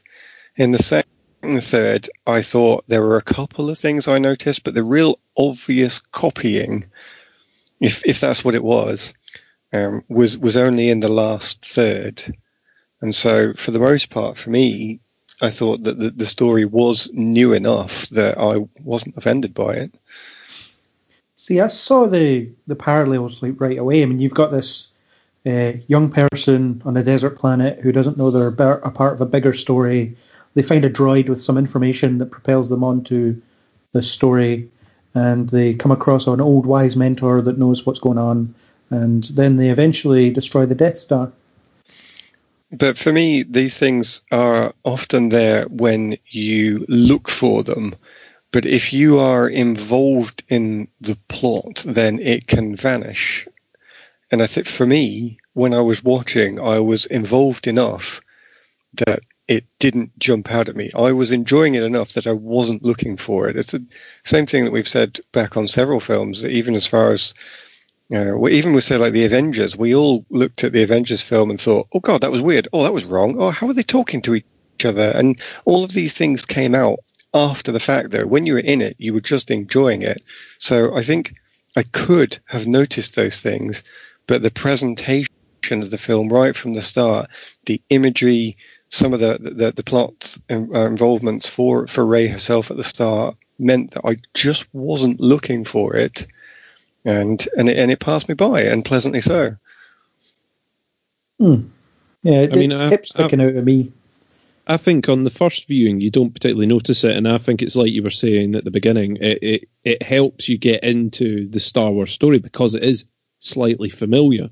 You know, it helps sort of drag you in. I think it's only on sort of a repeated viewing that you go, oh, that is a bit similar to this. And that's, I mean, I think every time you watch, I end up picking up on other little bits and pieces that are similar.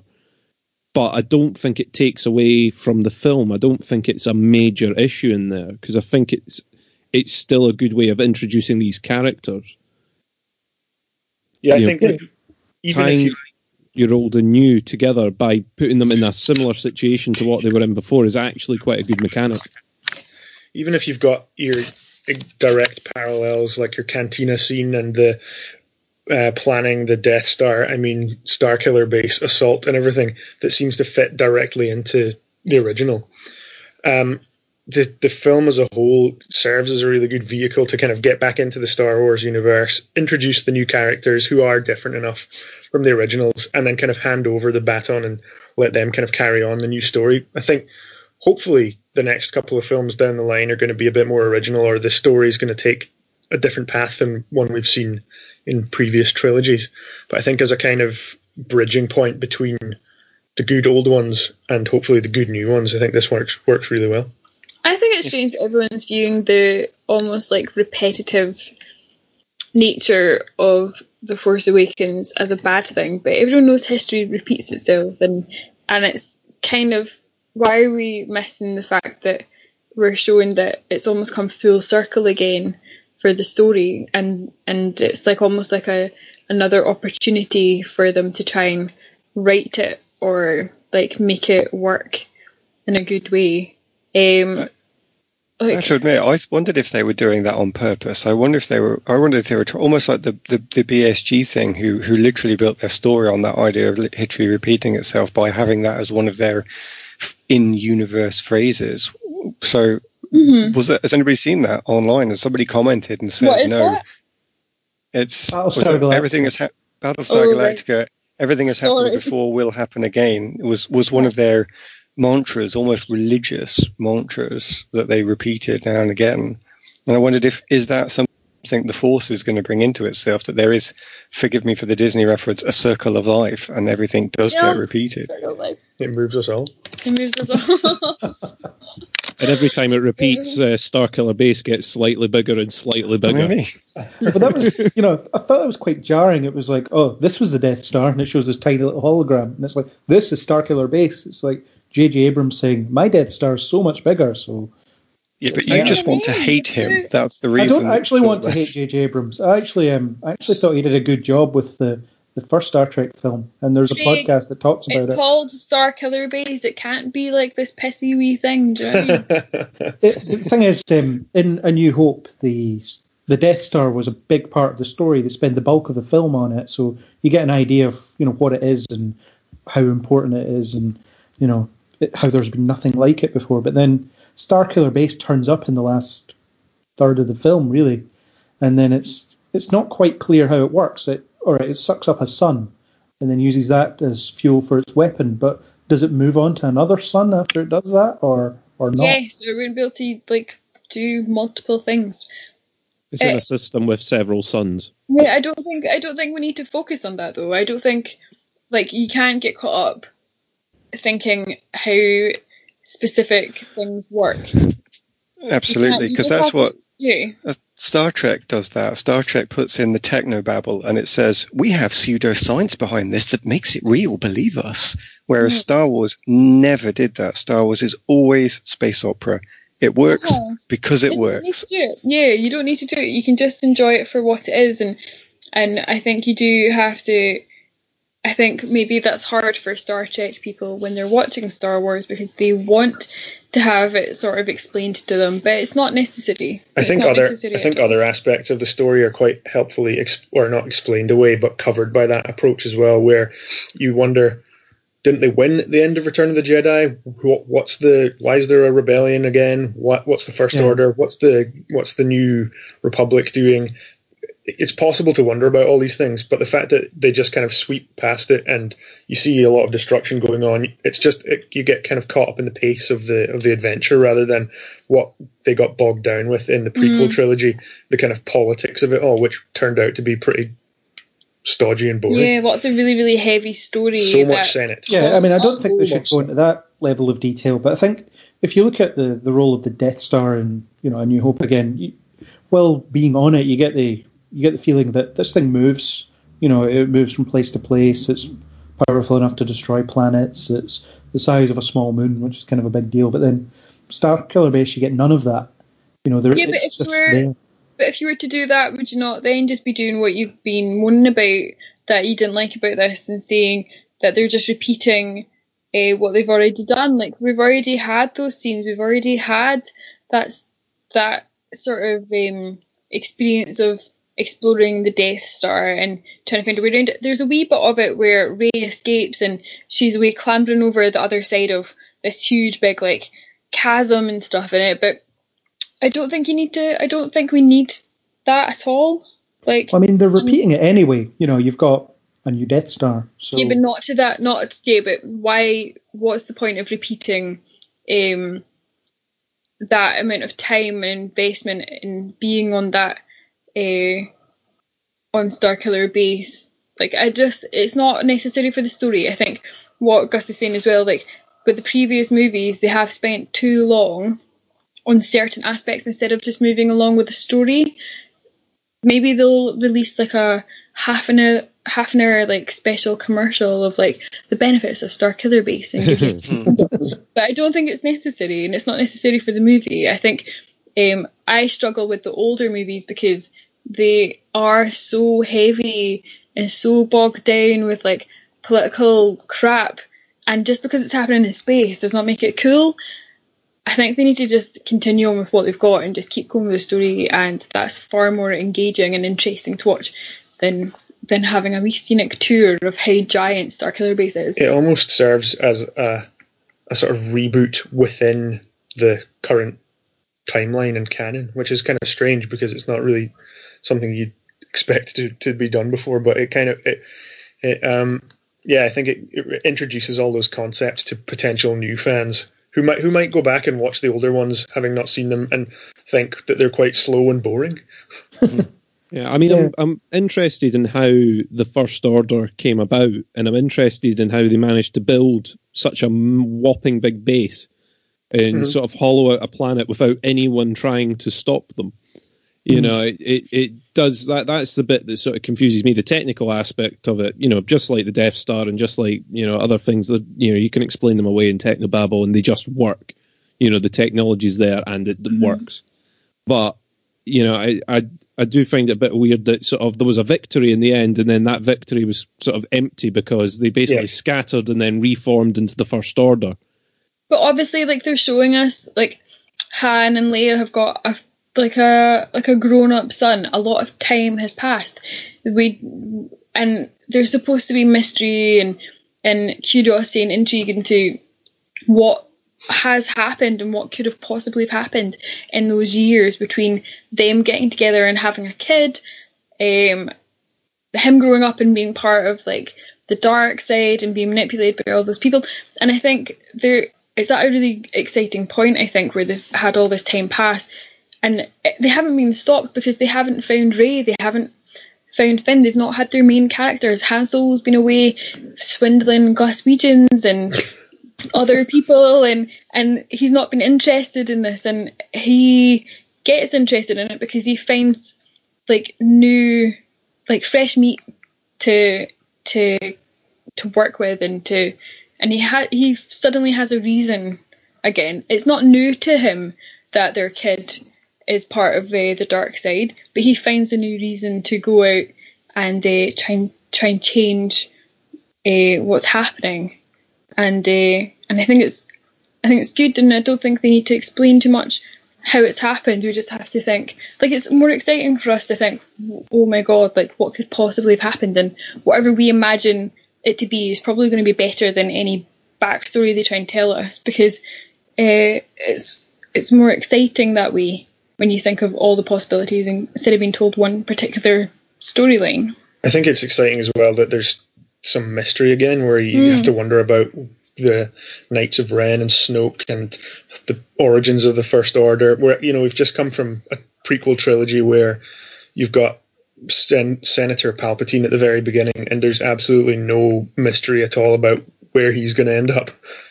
And, you know, you're basically watching 3 films knowing the outcome of it. Whereas now we're at the beginning of a whole new sort of set of adventures. A whole new world. We can start to ask questions. Disney. And what is going to happen with Captain Phasma? Boba Fett 2.0. Boba Fett 2.0, yeah. Yeah, completely ineffectual character behind a mask who does nothing. Yeah. Are we going to talk about the scene, which is, like, very much like Nazi Germany? Because that was, like, the worst scene. Yeah, well, just before they fire off the weapon for the first time. Yeah, like when they're all, like, together and all standing, and they've got that guy, and they've got all the evocative, like, red and black flags and stuff, and the Hitler salute. Yeah, like, what was that all about? Where were they? Like, why did they have to do that? Because, like, then you know that they're evil. Yeah, but I don't know. I found that really cheap, actually, which is funny. Like, I don't know. I think they could have had a more original way of conveying that idea. We already know what they're like. Why does Hux have to give them a pep talk? It did seem like a bit of a waste. They've all been brainwashed into believing what the First Order tells them anyway. Maybe he just likes to give speeches, and they just let him because he's Tarkin's grandson. But yeah, no, Gus has got a point though. Like, if they're supposed to be brainwashed and brainwashed, cloney, stormtroopery people, they shouldn't need to have a pep talk because it's already been programmed into them what they're going to have to do.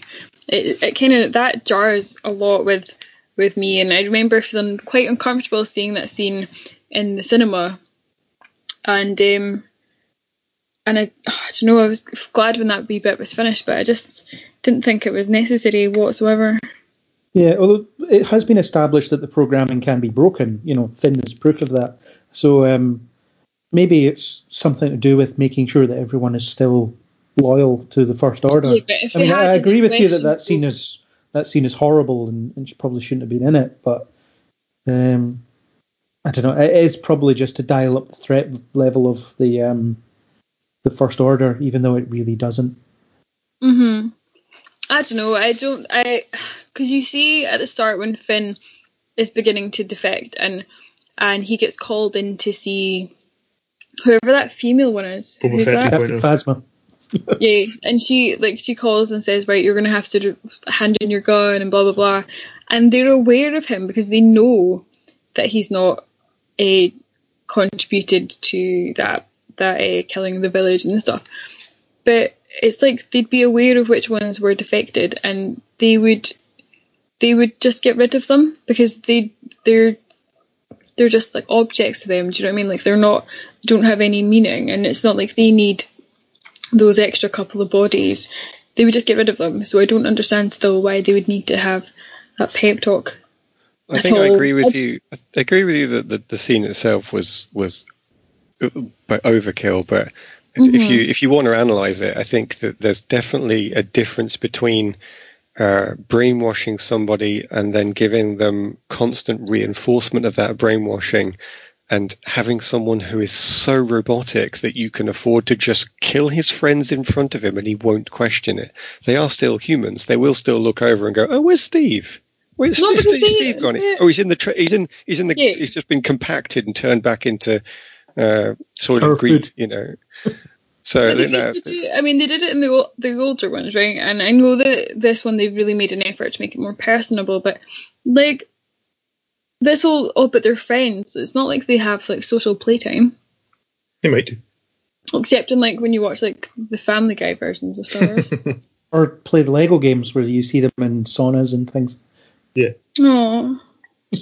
Yeah. No, I don't know. I thought it was weird. I mean, you could have done it with just a speech in the control room to the people that were in there, rather than having it in front of the masses, in front of the building. You know, if they wanted to scale it down. I mean, when you think of the first firing of the Death Star, you know, they just sort of did it in the observation deck with sort of 4 or 5 people around. Yeah, I wonder if they just really wanted a sort of like Nazi scene in it, like. Yeah, the First Order, the film does nothing to really develop them as an organisation, other than that they are evil and for some reason. We're doing that thing again where I like a movie and then we analyse it and then I don't like it anymore. You do know what this podcast does, right? What? we sit and pick apart films. That's what we do. Yeah. It's okay, I still like it. I think it actually says something about the film if we're being so pernickety about this particular scene that actually there isn't that much to complain about overall. You know, if we are looking at a scene that only takes, you know, a few seconds really, or a minute or so. It's an entire scene though that just completely throws that, as they say, spanner in the works. It just completely jars with everything else that they've done that you. I don't know, it just didn't sit with me like well at all. As soon as that scene was there, I don't know, it's that whole thing of feeling disconnected to what you're watching. I think for me the worst part respond to it that badly was that it just kind of undermined or kind of pointed out Hux as being a bit too young for the role, I think, or the character being too young. It never really felt like it fit all that well. Yeah, I mean, the villain stuff was pretty, was okay at best, I suppose. I think, I mean, if I were doing it, I wouldn't have had Starkiller Base in it at all, so that speech wouldn't have existed at all anyway. But I did find Rey's growth as a Force user probably the most interesting plot that went through, because it kind of. Well, I mean, on the posters you saw Finn with a lightsaber and stuff, so the assumption was... Unless you were in Asia.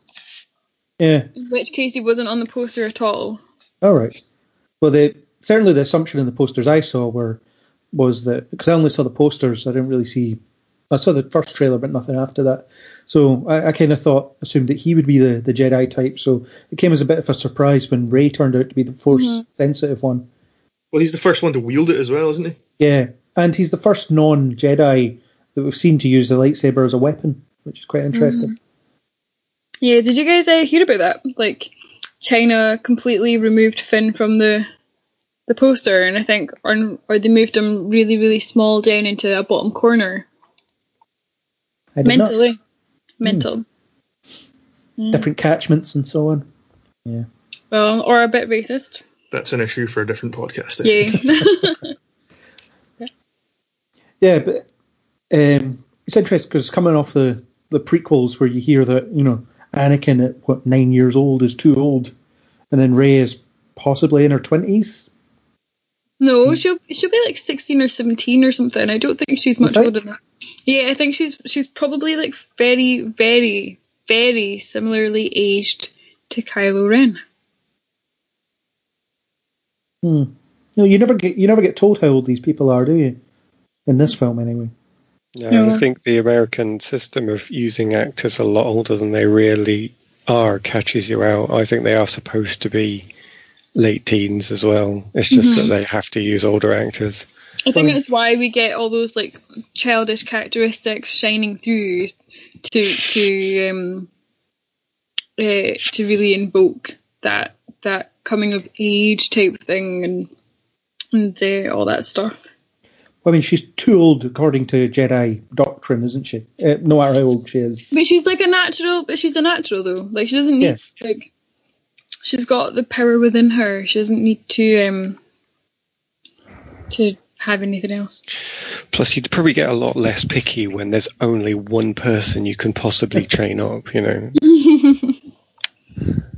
Yeah, I thought the growth of her abilities was quite interesting. How she rejected it at first when she got that, when she touched the lightsaber and she saw that confusing vision of what had come before and what might come later.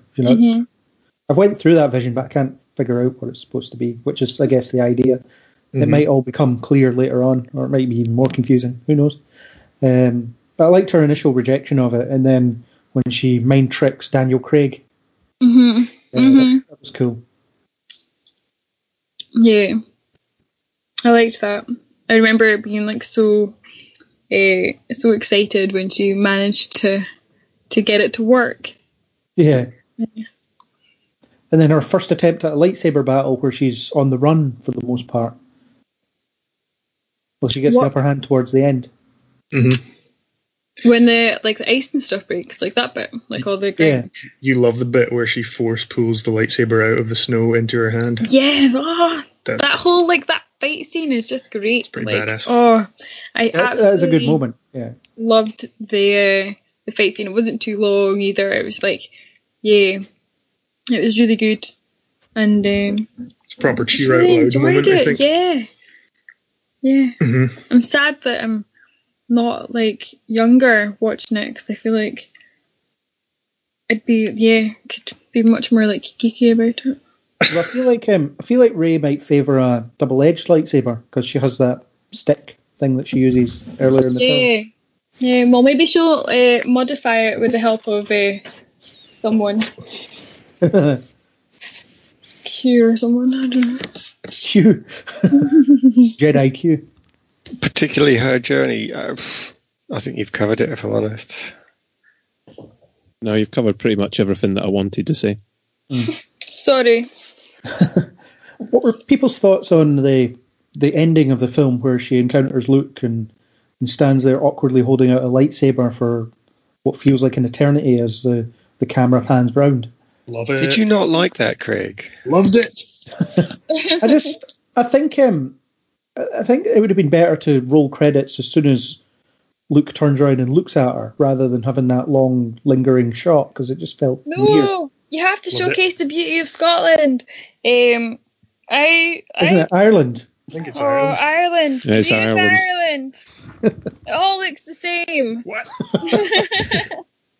Whatever. They're on the green pastures and surrounded by water. Loved it. So much water, Craig. You should like it. Yeah. Good. Yeah, there's a lot of water in that scene, Craig. With your water fetish. They aren't in the water though, so you know. Right, okay, so that's a different movie. I liked it, and I think it's good because I think having that prolonged moment is good because it leaves us wondering whether Luke is going to accept. You know, he could still be like, "No, I'm not having any part of this," and he keeps us waiting. You know, there's no immediate satisfaction from it, other than when he turns around and he still looks beautiful. Sweet I would love if that was the beginning of sort of episode 8, is him turning around and going, "Nah, I'm all right, thanks. You talk." Such an anticlimax. Yeah. Oh no, yeah, you've got the wrong guy. Luke's on that other giant island in Ireland, not Scotland. Not anymore. Why did I think it was Scotland? Don't know. One of the things I really loved about that was the music. Yes. I really like the music in this film, and Ray's theme is already a classic for me. I could listen to that over and over again, and I think it's really sort of atmospheric, and it kind of helps build all the emotion as she's climbing the steps towards Luke. Mm-hmm. And I think it's already, for me, become part of the whole sort of Star Wars symphony, where the music from the originals is so well known, and the fanfare and the Force theme as Luke's staring off at the twin suns. You know, it sort of takes me all right back to feeling those emotions from all those scenes. And I think that's where the prequels kind of failed, apart from Duel of the Fates, which is an amazing piece.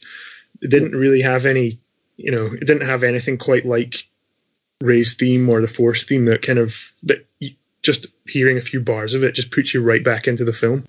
And so when that came back from her, you know, it comes in at the beginning when she's on Jakku, and there's maybe another couple of times in the film, but you know, as that's playing, as she's ascending the stairs towards destiny, I was just like, yes, this is amazing. Yeah, and I would have been all for that if it wasn't for the awkward lingering.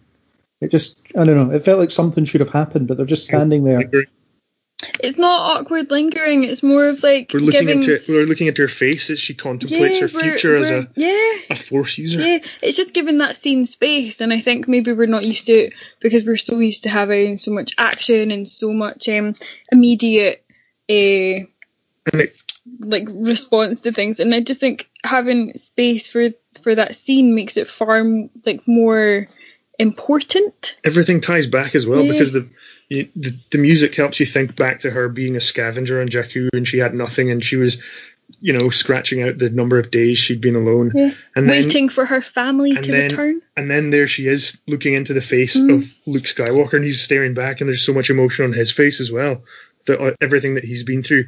And we're going to find out all about what happened with Kylo Ren. Is he her father? Has to be. It's so brilliant! How can you say you don't like that scene? It's so... Like, I'm not saying I don't like it, I just don't like the end of it. It's that long... That's part of it. You can't separate that part where, you know, they're moving around the characters and they're not doing anything. You can't separate that part from her approaching him. It's all part of it. You can't break it down as far as that. It's not fair for the scene, and it's not fair for the story to do that and to view it like that. Sorry, feel a bit passionate about it. As a slight sidebar, has anybody seen the Very Lonely Luke Twitter account, where it's like Luke Skywalker standing on the top of this hill or mountain and just contemplating things? It's just someone who's writing random thoughts that he might have. It's so funny. Oh, I'll have a look at it. There's one 24th of November. Today I'm thankful for my family and that I never have to see them. That's not fair. I'm sure he's gonna love being a dad. Wait, what if it's not like? What if they've totally like misled us? If they've hit you with the old switcheroo. Yeah, what if she's actually like the sister of Kylo Ren? What if she's actually like Leia's daughter from a different sort of bad relationship? Oh my god, what if like Leia did like some other stuff with someone before she then had a baby with like... Oh, that wouldn't make sense. She would have had to have had the beard. I think if you want the parallels, then she has to be a hidden sister, just like Leia was a hidden sister, which would make her Leia's child. I think that's and Luke's daughter are the only two options that are really strong. I probably could go either way, actually. No, I've said it definitely. Well, Daisy Ridley does have a certain Natalie Portman-esque quality to her, just to look at her. A lot of the So it seems like she might have Skywalker DNA somewhere. I think it'll be. I just feel like now that I've said that out loud, though, it's going to be something else. And there's a weird theory that she was conceived by. I don't want to say those words because it's kind of a swear word, but she was conceived in the same way Anakin was, and therefore she is now the prophesized chosen one. I read that one. I don't really agree with it, but it wouldn't surprise me if they went down that route. So yeah, I don't know if they'll reference very much that happened in the prequels. The further away they go from them, I think the better they are. Yeah. But you never know, because remember, a large part of the audience of this film will have only seen the prequels, maybe. And there would be an interesting perspective to have on these new ones, but it felt more like what Angus was saying, that we're trying to rewrite the theme of Star Wars in the people's heads that have only seen those ones and saying, no, that's not what it was. This is what it was. And if that is what they're trying to do, then going back to the old stuff would undermine that. Yeah. I don't know when answers will be forthcoming. I suppose in the next one, although maybe Luke will just be a bit of a twat about it and just not decide not to tell her, or he'll tell her the truth from a certain point of view. Well, again, if they want the parallel, then they'll do the Yoda thing and not tell him, because it's part of his journey to find and overcome that, and the surprise is almost part of the challenge. Yeah. I think that's the bit, actually, what I think about the repeats is the one thing that I'm wary of and hope they don't do. Because I'm not bothered about this circle of going back on themselves and revisiting some of this past. But I think if Episode 8 is going to be a lost master trains a new person on a water-filled planet, then this repeating will be too much for me. So far I've not noticed, but now I have noticed because we've gotten to the end of Episode 7. Episode 8, I'm going to be looking for it all the time. Yeah, it's where they go next is an interesting question. And, what do people think will happen next? I almost don't want to speculate, because I hope that they don't, like Aaron said, I hope that they just kind of cast off from what's come before and kind of go out onto a new narrative rather than relying too heavily on previous sort of stories we've seen. Yeah, I'm just hoping for a surprise to be. That's my hope, for it not to be familiar or not to be predictable. I mean, they're definitely doing the right thing by doing these sort of gaps, these 2-year gaps. Obviously, they've got to do it for production in the first place. But the fact that you're still getting a Star Wars story, but it's a Han Solo movie, or it's going off on a different, it's a Finding the Plans to the Death Star movie that are going in between, I think sort of helps in a little way. But as long as it's not predictable, as long as it doesn't sort of copy along the same lines, I think it'll be all right. Yeah. I don't really want another training movie where, there's the suggestion that Rey is tempted by the dark side and then she runs off to fight Kylo Ren even though she's told she shouldn't, and things like that. And I'd like to see them do something very different in the next one. Because there are some interesting hints there. Where did Rey come from? Whose daughter is she? Who's she related to? Where did she fit in on all this? There's the whole Knights of Ren stuff that might be interesting. Just how big is Snoke is another one. And at the moment, by themselves, they're not that interesting at the moment, but there's any number of ways they could go with it, with any of it. Will we ever see an Ewok again? I goddamn hope so. Yeah. Mounted on the wall as a hunting trophy. Oh my god, Chris! Why Next to would Jawa. anyone be- No. Scottish Jedi with an Ewok head as a spawn. Oh, Why Well, would you do that? this is Why getting- would you do that? Jedi This robes is not made out of- advocating in any Jedi robes made out of form Ewok. or Ewoks. Do not hunt Ewoks, only mount the dead ones that you find by the side of the road. Yeah. Yep. Yeah. So, I mean, any other theories from anyone? Like in general. Yeah, but well, about these series of films. Well, the fact that Snoke is kind of looks pretty old and battered, and makes you, I've seen a few theories about who he could be. Wait, it's not the Plagueis and things hologram. like that. Yeah. Yeah, but I don't know. I don't really want it to, unless it's like a really surprising reveal. I don't mean in terms of like being a Jar Jar or something. It's their granddad. I just hope that it works out well and it's not like a kind of disappointment when the reveal eventually comes. Yeah, it's going to be a tough one because he's already kind of a nothing so far. So what can they do to him that makes him more interesting? I mean, he must have been in a position before for him to somehow manage to pull together all the remnant bits of the Empire. Mm-hmm. He must have And he been in talks some about sort an of awakening position of, as well. he must have been in some position of power in the first place to be able to sort of get the influence enough to pull all these bits and pieces back together. Yep. Yeah, so He'll be a tough one. I think he'll be the toughest one to pull off. I guess we'll find out, next year? When's the next one out? Next Christmas.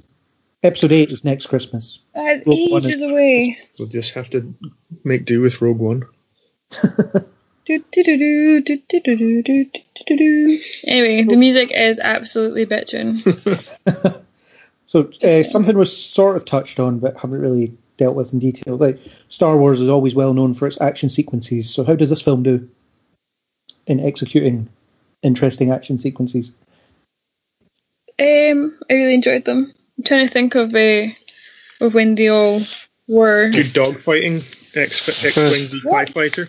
good dogs. I think the first Millennium Falcon scene is a standout one for me. That was tremendous. Like, where they fly for the first time, and even the little detail of when they're fighting. Are they going against 2 TIE fighters and they destroy one of the TIE fighters, and then a bunch of scavengers run out from the desert and start grabbing bits of live hot TIE fighter. Yeah. And the gun that Finn is manning gets damaged. So they have to line up and aim. Well, I don't know why he doesn't just use the other one. Gus is mocking me right now because I didn't know that dogfight meant something in the sky. Or in space. I think the dogfighting's great. I think that first scene with the Millennium Falcon, that the junk will do, I think is just brilliant. Yeah. I was not expecting it, and when there's that reveal, it just was brilliant. The sort of surprise of that, the big sort of battle at the end, the sort of dogfighting and the scenes there, I thought were good. But the sort of fight scenes and everything were really well done, I thought. Mm-hmm. Yeah, I really enjoyed them. It's tricky for them to do the sort of ground battle at Mazzy's place as well. Sort of big epic scenes of destruction there. Yeah, I absolutely loved the stormtrooper that calls Finn a traitor and then seems really angry and goes after him. That was a much more developed character than Captain Phasma ever was in this film, just for that one moment, because he actually does something. I wondered why that wasn't Phasma. Wouldn't you have been down there on the ground assault? But I suppose it's someone that needed to be blown out the way and shot quickly on, yeah? Yeah. They could have got him out of it in some other way. Who knows? But yeah, in theory, that could have been Phasma, because that's a far more interesting thing, and It's just the way he yells "traitor" at Finn, and then and takes him on. It was really cool. My personal favourite scene or action scene is the TIE fighter escape. I just think that's, it's got the great character interactions, and it's really fast paced and really like kinetic, and although it kind of ends a bit abruptly, and then you have the question of how did Poe survive for the next hour or something like that after the crash. Yeah, what was it? Like he got rescued or something? I think they just meant, there's one line about it, but I don't know what it was. I thought he was dead. He's still free. He threw his jacket back on the burning carcass of whatever plane thing they were in. But yeah, I thought that was a great sequence. It's just, I don't know, it was one of those, because it's one of the early ones, so it feels like everything the prequel got wrong about action sequences put right, if you know what I mean. In a similar way to the lightsaber battle being more grounded and a bit more like the original trilogy than using force jumps and flipping all over the place. Yeah, although I never really had a problem with Jedi at the top of their game using their, abilities and skills in unison. But yeah, but the whole, the whole weight behind the lightsaber battle was good. And like I said before, when Rey was pretty much on the defensive until she trusted her instincts. I thought the new trench run was a bit of a mess. Trench run? Yeah, where Poe flies down the new Death Star trench, and it's kind of a repeat of the old Death Star trench run, but it feels a bit kind of, I don't know, it feels messy to me. I thought it was good sort of seeing it not go to plan. They've sort of sat there and they thought, oh, we'll just go there and we'll do a bombing run on it and that'll be it.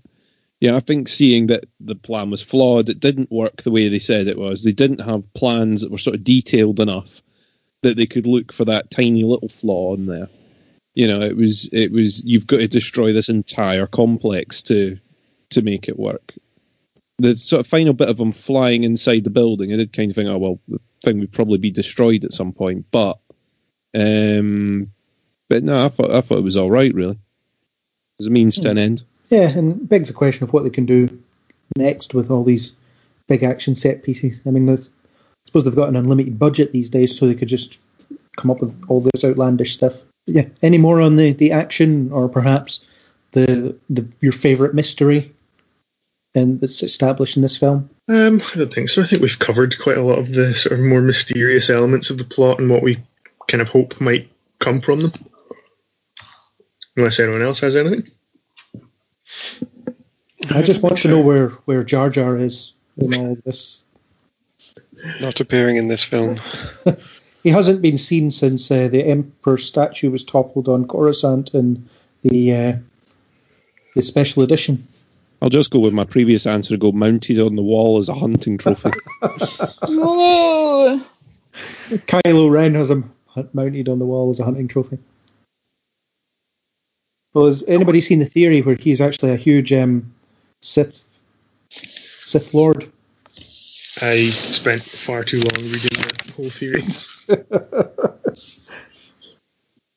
I don't know. It's kind of I committed so much time to reading that theory that in the end I was like, well, that could actually be true. just so that I hadn't wasted my time reading it, I thought at the end of this I better believe it. It makes sense. It's the only way this character makes sense. Please let it be. Yeah. Maybe he's Snoke. Oh God, we've said too much. So, I guess on that note, it's probably a good point to wrap up. So, what are final thoughts on Star Wars as an entity based on this film, as in is back, and how do people feel about the annual entries that are going to be coming? Feel like you'll enjoy them for all time or get sick of them eventually? I'm glad it's back. I'm glad it's going to be a continuing franchise. I'm looking forward to seeing some of the little side films that they've got. I think the sort of continuation of the trilogy is going to be great, but I'm interested to see where they go with the little sort of side films, the origin films. I mean, I don't normally look forward to origin stories, but I think the Han Solo one could be interesting. So yeah, I'm looking forward to seeing them all. I'm going to be right there at the box office. I really like The Force Awakens. I recognise that there's elements of it that are very similar to parts of the original trilogy. They've obviously taken the best bits, tried to kind of reboot while continuing the saga. But overall, I really enjoyed it. I'm looking forward to the side movies as well. I really like what I've seen in the trailers so far, and it looks like they're going in the right direction. At the moment, I'm quite happy to have one a year. Although, again, as a skeptic, I think that there might be a oversaturation at some point. But for now, for the next few years anyway, I can see myself looking forward to any and all Star Wars content. I think I'm more interested in the Star Wars universe than I am actually in the Marvel or DC universes existing, just because of the potential to intertwine the plots a lot more and have it be a lot more meaningful without having to break out into other things. I think things like Rogue One allow you to explore another angle of something you already know, and somehow that seems more interesting. So I'm definitely looking forward to it. If I had to choose sort of a kneel before or rise against in that simple thing for The Force Awakens, I would definitely go kneel before, because it's got enough in it that I really enjoyed it despite anything I might challenge. So far, I would say this is everything I hoped that the films 1 to 3 were, and then subsequently weren't. I think they've really recovered well. I really enjoyed it still, and I'm really excited for the next one to come out. Having the whole one a year might be good as like a wee taster for getting back to the main story. But I'm not that fussed about them. Just because things like they do things like the Clone Wars and like that, and so I'm a bit like, I guess we'll find out if it's like a proper movie or a wee bit of a fodder to fill a gap. Do you know what I mean? So we'll see. Yeah. We'll see what happens. But I'm looking forward to see more, and I'm definitely intrigued to find out more about the story. But definitely enjoying it. Yeah, for me, in terms of this film, I liked it but didn't love it as much as some people clearly do. I think it's a good start, and it could have been a lot worse. So there's that. I'm more interested to see more of it because certainly I think the next film's directed by a really interesting director, Rian Johnson, who did Looper, which is one of the more interesting sci-fi films of the past few years. In terms of the side films, I'm really not that interested in Han Solo's origin story because just not that bothered. But Rogue One intrigues me enough to want to know how it plays out. I'm just a bit off-put by the fact it's directed by the guy that did Godzilla, and that was not very good. So it could go either way for me at this point. I haven't seen a single trailer, so I'm basing that entirely on my opinion of that guy's last film. So maybe Disney will have reined him in and got him to do something good. Yeah, it's good to have good Star Wars again, and I think it complements Rebels, which is a cartoon that I really like. Yep, and I'm going to sit you down and force you to watch a loop of Rey staring into Luke Skywalker's eyes with Rey's theme playing in the background until you learn to love it. But that will be like Clockwork Orange style stuff. I won't actually love it. You will. You will. You will. And then on my very first mission, I'll betray You will be. You will be. And then, yeah, as soon as I go on my very first mission, I will betray you, and that'll be it. And then we'll film it, and it'll start all over again. So that's it. So we've covered The Force Awakens in some detail, as we like to do. So thank you for everyone and joining me in this first part of the saga that we will no doubt continue over the next few films. You're welcome. Thank you. Yeah, thank you. Thank you. And I bid everyone good night and good force. There's a new catchphrase. Good night and good Have a good force. Have a good force. Merry force to you all. Happy Life Day for everyone in a month. The Star Wars Holiday Special. One day we'll talk about that. We will never talk about that. Caravan of Courage for life. Yeah. Out. So thank you all, and good night. Cheers. Good night. Wait, is that you actually saying bye? I am. Okay, bye. So, that was our discussion on The Force Awakens. We hope you enjoyed it and it made you think, about something at least. Thanks to YouTubers Stratario and Ensigns1117 for providing the music. If you liked what you heard, then you can find us on iTunes, YouTube, or any major podcasting app. Please join us in the next Kneel Before Pod, and remember, the Force will be with you, always.